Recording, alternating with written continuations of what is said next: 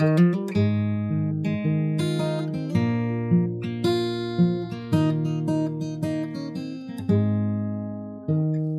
there, Steve Perriman again on the Steve Perriman podcast. This week joined by no superstars, but Tom and Howard are very, very good workers, consistent players, consistent speakers, and we'll leave the superstars to another week. The way that came about, and I'm saying this as much to Howard as anyone else, we'd sort of decided because of International Week that we wouldn't actually do a podcast, we'd have a bit of a rest. And then Tom mentioned to me a couple of comments or questions that had been asked on Twitter of me. And one of them was, could you explain about Souness and how you reacted to him, and you were teammates in the youth team, and how he left. And then by coincidence, Graham phoned me on the Saturday, making his way up to Sky TV to do a game. It could have well been Sunday. And I thought it's too good an opportunity. So I said to Graham, would you do the podcast for us this week? And he said, yeah, of course I will. So that was the ideal chance for me to then ask him to put his side of things over as per his leaving, and then the rest of his career and various thoughts on the game. So very interesting to see a different side of Graham Souness than what we normally see in the pundit capacity on a TV match day. Myself and Graham, we sort of met each other when we were nobodies, both developing as footballers, and we had nothing, no career even. And then eventually I did my bit and he went and did his. And yet we still deal with each other in a respectful manner, as if we were teammates. We are teammates still in a way, because we're ex-Spurs players. And so I think that's why the podcast came across so natural. And it was great to do it. We've missed you, Howard. Trust me, didn't we, Tom? We did. We missed you. But you had an able standing. Standing, that's for sure. So just a bit of background of me this week. I've been honoured, actually, to be invited on the Alan Hudson podcast. Very interesting. He was a fantastic midfield player in my younger years.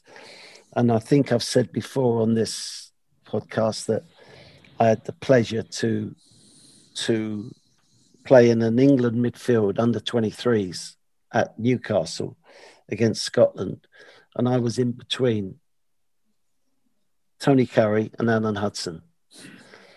And it was a dream. I don't think Scotland touched the ball, actually. But, bearing in mind when I've played with Ozzy and Glenn and Ricky and Mickey Hazard and Martin Peters and Alan Mullery, for these two players to have such an effect on me was quite amazing. And so it was good to deal with Alan. He's now back living in Chelsea, and I'm not sure that he gets on so well with the club that brought him into the game. But he did the great job for Stoke City and eventually went to Arsenal, where he must have played against us a few more times, and got across to me that he didn't quite get on with Terry Neal as the Arsenal manager by that time. And but really good to make the link with Alan. And he reminded me that he played in Glenn's debut, an away match at Stoke, about the mid-70s, of course. Glenn scored a goal on that day, and Alan told me that when he went into the home team dressing room at the end of the game, he announced to the rest of his teammates, "We've seen a player today." And later on in that day, I managed to speak to Glenn about something else, and Glenn said he was extremely good to me, kind to me on my debut. And when I scored the goal, Alan Hudson sort of came up behind him, tapped him on the back and said, "Well done, son." So, yeah, that was good to be on his podcast. The week before, I was on Jerry Armstrong's. Good. He's in my phone as Jerry Armstrong Man, because he was one strong man, was Jerry. And great to link up with him again. He has not got one nerve in his body. There was no ers or ums like I do and you have to put up with from week to week. But Jerry just... I edited them out, Steve. Oh, good man. I didn't realise that. Have I owned up to something that I didn't need to? You didn't have to. Didn't have to say a word. No one would know. Absolutely. So anyway, so it's been an interesting week from that perspective. I should always be promoting my book, and I never do. At the end of the podcast, I think, why didn't I say I've got a book out? But there you go. Perhaps the soft sell works. So are you okay, chaps? Tom, are you okay? Good, thank you very much. Yep. Did you you watch the international last night? Any comments on that? Yeah, I mean, international football doesn't do it for me anything like it used to be honest. I think the last time I really got excited about an England team was under Glenn in '98. I just haven't really felt it since then, but it's always nice to see Harry score for us, even though I don't really like sharing him with other fans. And it was encouraging. You said you don't like sharing him. Sharing him. Oh no, I love sharing him. I don't like sharing him. Sharing him. Didn't like sharing him either. Didn't like sharing him with Man United when he went off there. But yeah, I mean, the encouraging thing from my perspective was that it only took ITV commentators half an hour to try and sell Kane to Manchester City, unlike Sky with their, getting it in early. Constant, pushing him out as such. Yeah. Exactly. So yeah, it was very good of them to wait for at least half an hour. Howard, did you watch that game on TV? Did I watch it? I saw a little bit of the first half and half the second half, I guess. Yeah. And I feel like Tom doesn't. I think most supporters these days do not think of England particularly. They're much more concerned with their players not getting injured. Yeah. Yeah. And I suppose we'll know by the team selection at the weekend who's come back well, who hasn't travelled well, who's got slight knocks and not going to be risked and all that stuff. But so I do think they've got some good players now, England. Foden and Mount are going to be top midfield players. Absolutely. Who is Calvin Phillips? Who does he play for? Yeah. I think I know that he plays for Leeds, and but he's sort of come from nowhere, hasn't he, onto the international scene, and there's also been one or two sort of rumblings about the under-21s not qualifying, etc., and possible change of manager. Impossible job, he called it. Yeah, which I sort of understand the thinking that if you do things right and get them elevated up to the top team quickly, it should weaken your team. Yeah. But actually, there's enough good young players in England. Yeah, it is a paradoxical kind of thing you're trying to achieve, though, isn't it? Like you say, you're trying to get these players good enough for the senior team, and then if you do, you then lose them. Yeah. So I do know what he means, but I also think, like you say, there's a lot of talent there. There's a talent pool that he can pull on, and anyway, let's see. And I think, Tom, you had a comment about a mistake of a Manchester City player during the international that you wouldn't mind seeing. Well, yeah, I mean, I hoped Stones would save what he did last night for a certain game later this month at Wembley, but he does have it in his locker to occasionally do that kind of thing. He hasn't done it for a while, and now I've said that, he's going to have the game of his life and block us out for the entire match. But he can look a bit casual, can't he? Which I suppose is very good player, though. Part of playing in a very good team, a good footballing team, and I suppose you get lured into a certain type of, not inertia. It's not that, but it's a casualness. Yeah, one of the commentators last night, it might have been Ashley Cole or Ian Wright, I can't remember, but said they thought he got bored, and he was just bored.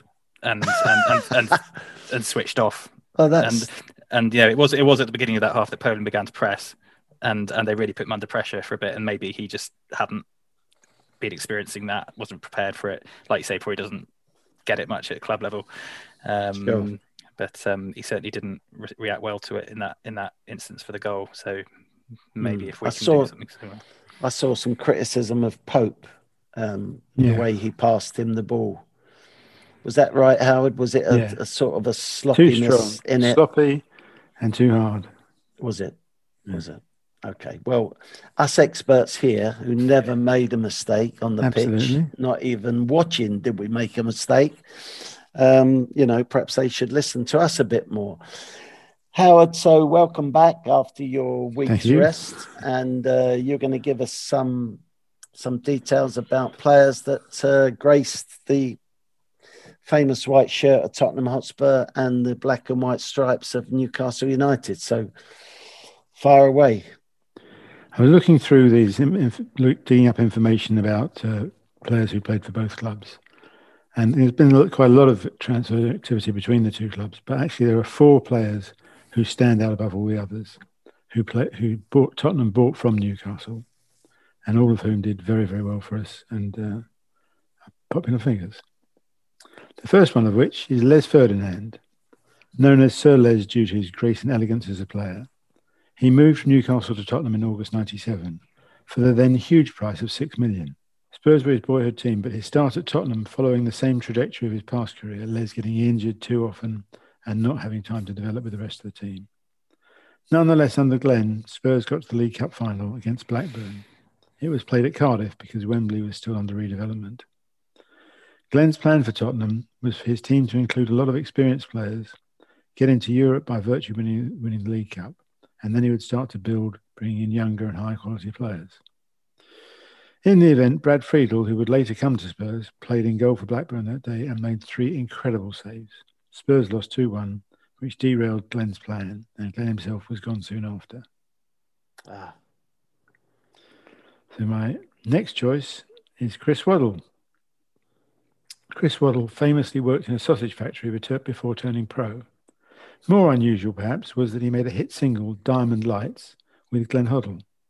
It was no surprise that there wasn't a follow-up. In 98... Not such a big hit then. No. But there was a follow-up, wasn't there? It's Goodbye. I think there was, actually. But yeah, it didn't do so well. No. In 1985, he joined Tottenham, but in his first season, he struggled badly, with the fans getting on his back and calling for our young players, Richard Cook or Ali Dick, to come in his place. Eventually, he got his confidence back and was a superb player for the Spurs till he left in 1989. He won an FA Cup runners-up medal following our sad defeat by Coventry in 87.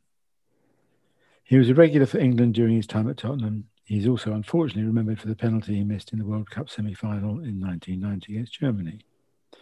Nowadays, he is often a pundit on TV, sometimes even operating without an interpreter. For our Newcastle listeners, that pun. My next choice, number 2, is David Ginola. Yes, he was worth it. The ever-stylish French winger who joined us from Newcastle in '97 played an integral part in keeping us up that season. He also won a League Cup winners' medal in '99 when we beat Leicester 1-0 in the final.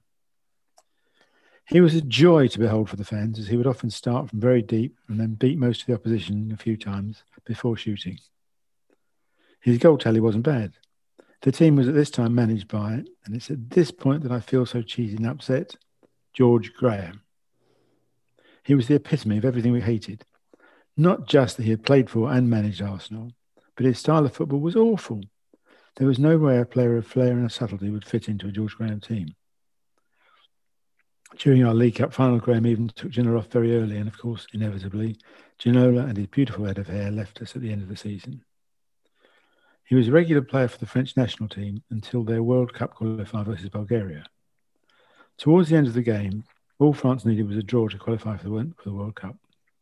As the game entered the second minute of added time, and with the score still 1-1, France won a free kick.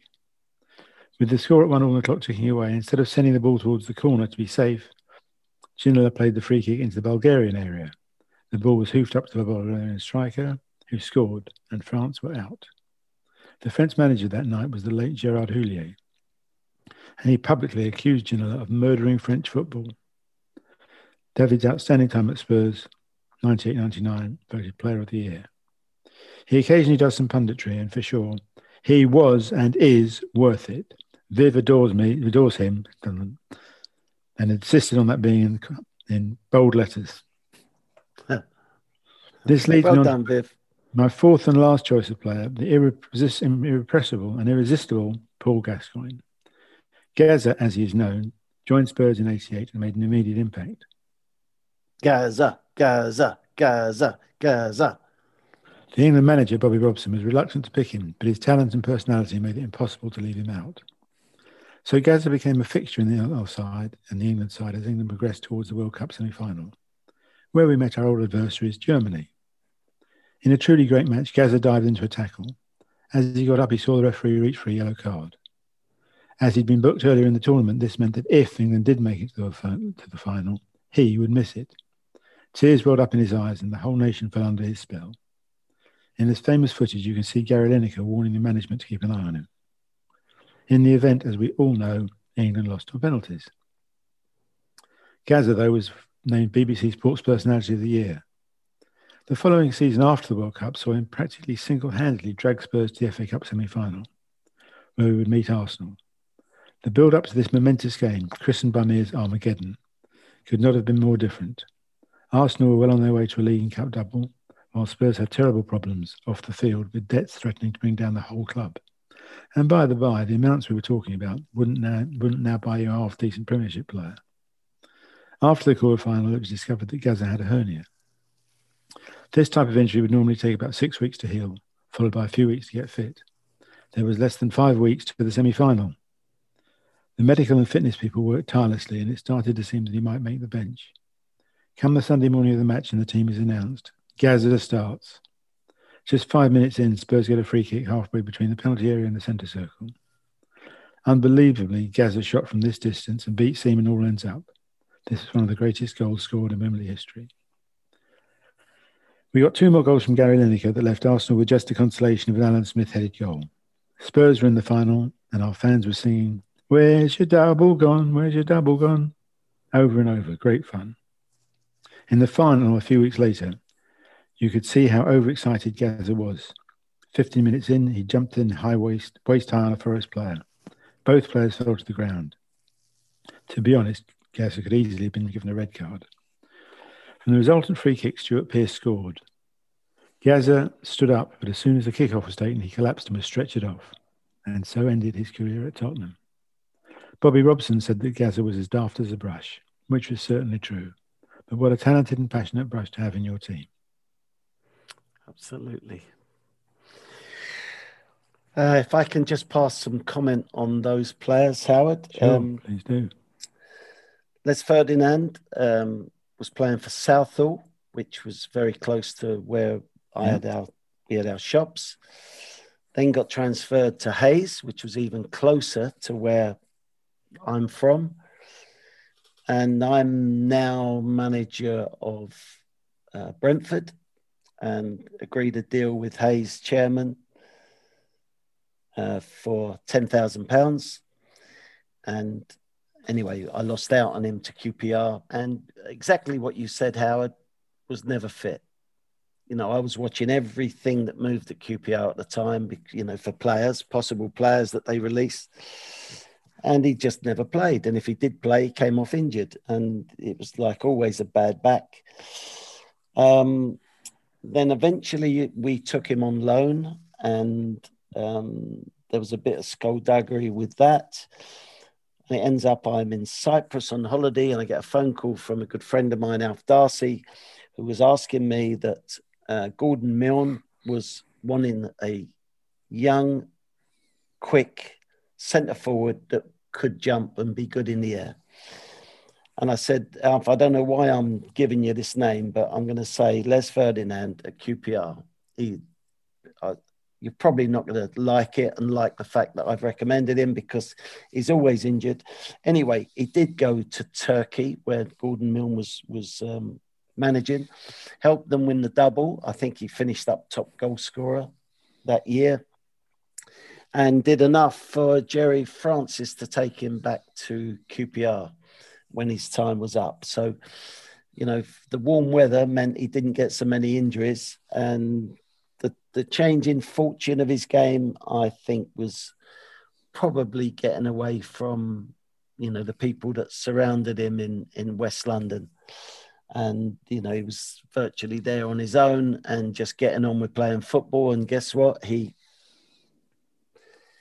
had a bit more focus and therefore did everything that we knew he was capable of. Quick, could jump, could leap, could head it for his life. And anyway, so that was the sort of turn of him. I played in Chrissy Waddle's first year when he signed. And as you said, Howard, it was a disappointing time for him. Peter Shreves at one point told me to just concentrate on Chrissy. Try and tell him everything you think he should do. And with regard to the crowd's reaction to him, I think that when a player is having a bad time, the last thing you need to do is show a bad sort of body language. And Chrissy had the same body language as when he was playing poorly or top of the world. So it actually didn't affect his game, but it affected what people thought of him. And therefore, he took a bit longer to settle in with the crowd reaction and stuff. And then I left, which is probably why he improved, because he didn't have me down his neck every game. And Gazza is just Gazza. And I could tell you some funny stories about Gazza, but you've heard everything there is to say about him. And Ginola, nothing to say other than I'm styling my new hairstyle on him. I'm trying to be appealing to the ladies as he was, but I'm not sure it's working as such. So yeah. So a bit more back to current day life. I'm going to tell you this, bearing in mind we're recording this on April the 1st. But despite what I'm going to tell you, this is not a April Fool's story. The other night, so 2 nights ago, I'm in bed and I'm dreaming football. I have not got kit on. I'm not on a pitch. And for some reason, I'm in an alleyway. And it's sort of like old-fashioned alleyway. And I'm trying to control this ball, and somebody's behind me, pushing me in the back, making it difficult for me. And eventually my legs go under me and I fall backwards in my dream. So now the dream meets reality, because I woke up at 5 o'clock in the morning, having fallen on the floor backwards. I hit my head on the drawers of the cabinet next to the bed. So my wife has jumped up out of bed because of the noise, and she's sort of panicking that I'm injured and stuff. And actually it could have been much worse than what it was. So if anyone's looking at the film, I've got 2 knocks on the side of me. And I always think about Popeye when you think about someone hitting their head, when the thing's coming out the top of his head. Well, I've got it here. So another reason for having long hair, and it maybe saved me some damage. So, and I wrote a message to you 2 chaps and to the family. And I said, and the most disappointing thing of all, I lost possession of the ball. So yeah. Spoken about the podcast that I've done this week. I had to wish a few people happy birthday. Chick, who's 85 years old, Spurs season ticket holder. So Gary Mabbott does it on the phone. I'm doing it on the video podcast to wish these people happy birthday. Also spoke to a very nice gentleman called Raj Bisram. And for you people out there that follow antiques might know that name. I'm sure you do know the name, actually, if you look him up and see his picture. Raj is actually a Spurs supporter, 65 years old this week. And so I welcomed him to old manhood. And but he was great to talk to, and we got on well, and he was delighted that I phoned. So yeah, next week we have Manchester United, of course. So that's one to look forward to. Hopefully we can get the win this weekend against Newcastle. And not really a football matter, but I'd like to mention the name of Amy Winehouse, who I heard on the radio the other day has left us about 10 years ago. And where's that 10 years gone? Her father, Mitch, is a Spurs supporter, season ticket holder for many years. And he's friendly with a good friend of mine, Barry Chavot. And therefore I got invited with my wife to see Amy in concert in the BBC Shepherd's Bush studio. And she was 3/4 an hour late on stage, and the crowd started to get a bit restless. And so Mitch, her father, got up on stage and explained to the audience that she'd left her favorite earrings at home and wouldn't really want to perform without these earrings on. And therefore she'll be, another 5 or 10 minutes. Please be patient. And that settled everyone down. And eventually Amy gave a great concert. I was so impressed. I'm not really a music man, but yeah, the earrings certainly worked well on her performance, and got invited afterwards to a room upstairs, met some interesting people, including Dave Clark of the Dave Clark Five, who we all know is Spurs supporter. You've seen him before? Yeah, we saw him at his, what was it called? Time, yeah, the musical Time that he wrote, etc. That's right. So was I glad all over? Yes, I was, to meet him.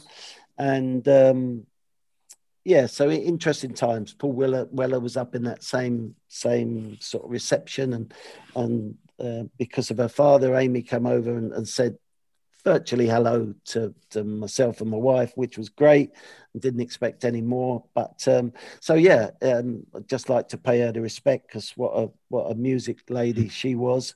And to her father, I don't know her mother, otherwise I'd mention her. Also, I saw the Jack Charlton documentary this week, which I found fascinating. The way that the effect that this man had on Irish football, and the way that he carried himself and stuck to his principles. And I think his notes, if you saw the program, said be a dictator, but be a nice dictator. And how he got all those people together. There's nothing like teamwork. I'm always stressing that to every time I speak football. Teamwork is everything for me. If you got 11 pulling in the same direction, of course, you go to a World Cup or to a Euros, it's more than 11 together. It's probably 22 together. And that's the only way that you'll be successful. So I just didn't quite appreciate how they made a lot of the sort of gap between Jack and Bobby Charlton. I don't think that was necessary on such a program when in praise of Jack this program was, but yeah, you can't have it always.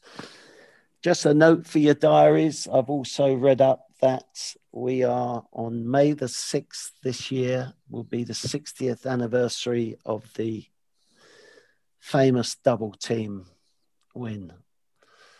What a great time for all us Spurs people. Even for me, before I knew that I was a Spurs person, that's a wonderful occasion to think about. And yeah, we'll have to do something special for that, Howard. And maybe I can find someone from the double team to come and talk to us as well, which would be great. Terry Dyson is still around, isn't he? So yeah, it'd be great to hear his version of that great team and wonderful group of men. And if ever there was a group together representing Spurs, that was it, that double team led by the great man himself. So thank you for listening. Sorry that I haven't had too much to say about Newcastle, but you know what? I think I said a few weeks ago, I'm not superstitious, but when we beat Aston Villa in our last league game, I actually kept that to a minimum of me talking about that particular game as well from the past. So I'm doing it again today in hope of a win. Thank you, Howard. Howard and Viv, by the way, have just had their jab, so he's a bit more sprightly. He's a bit more sprightly than ever, Howard. And yeah, let Vivian know that we were talking about David Ginola. She'll like that mention. And you, Tom, thanks very much. And come on, you Spurs, and we'll see you next week.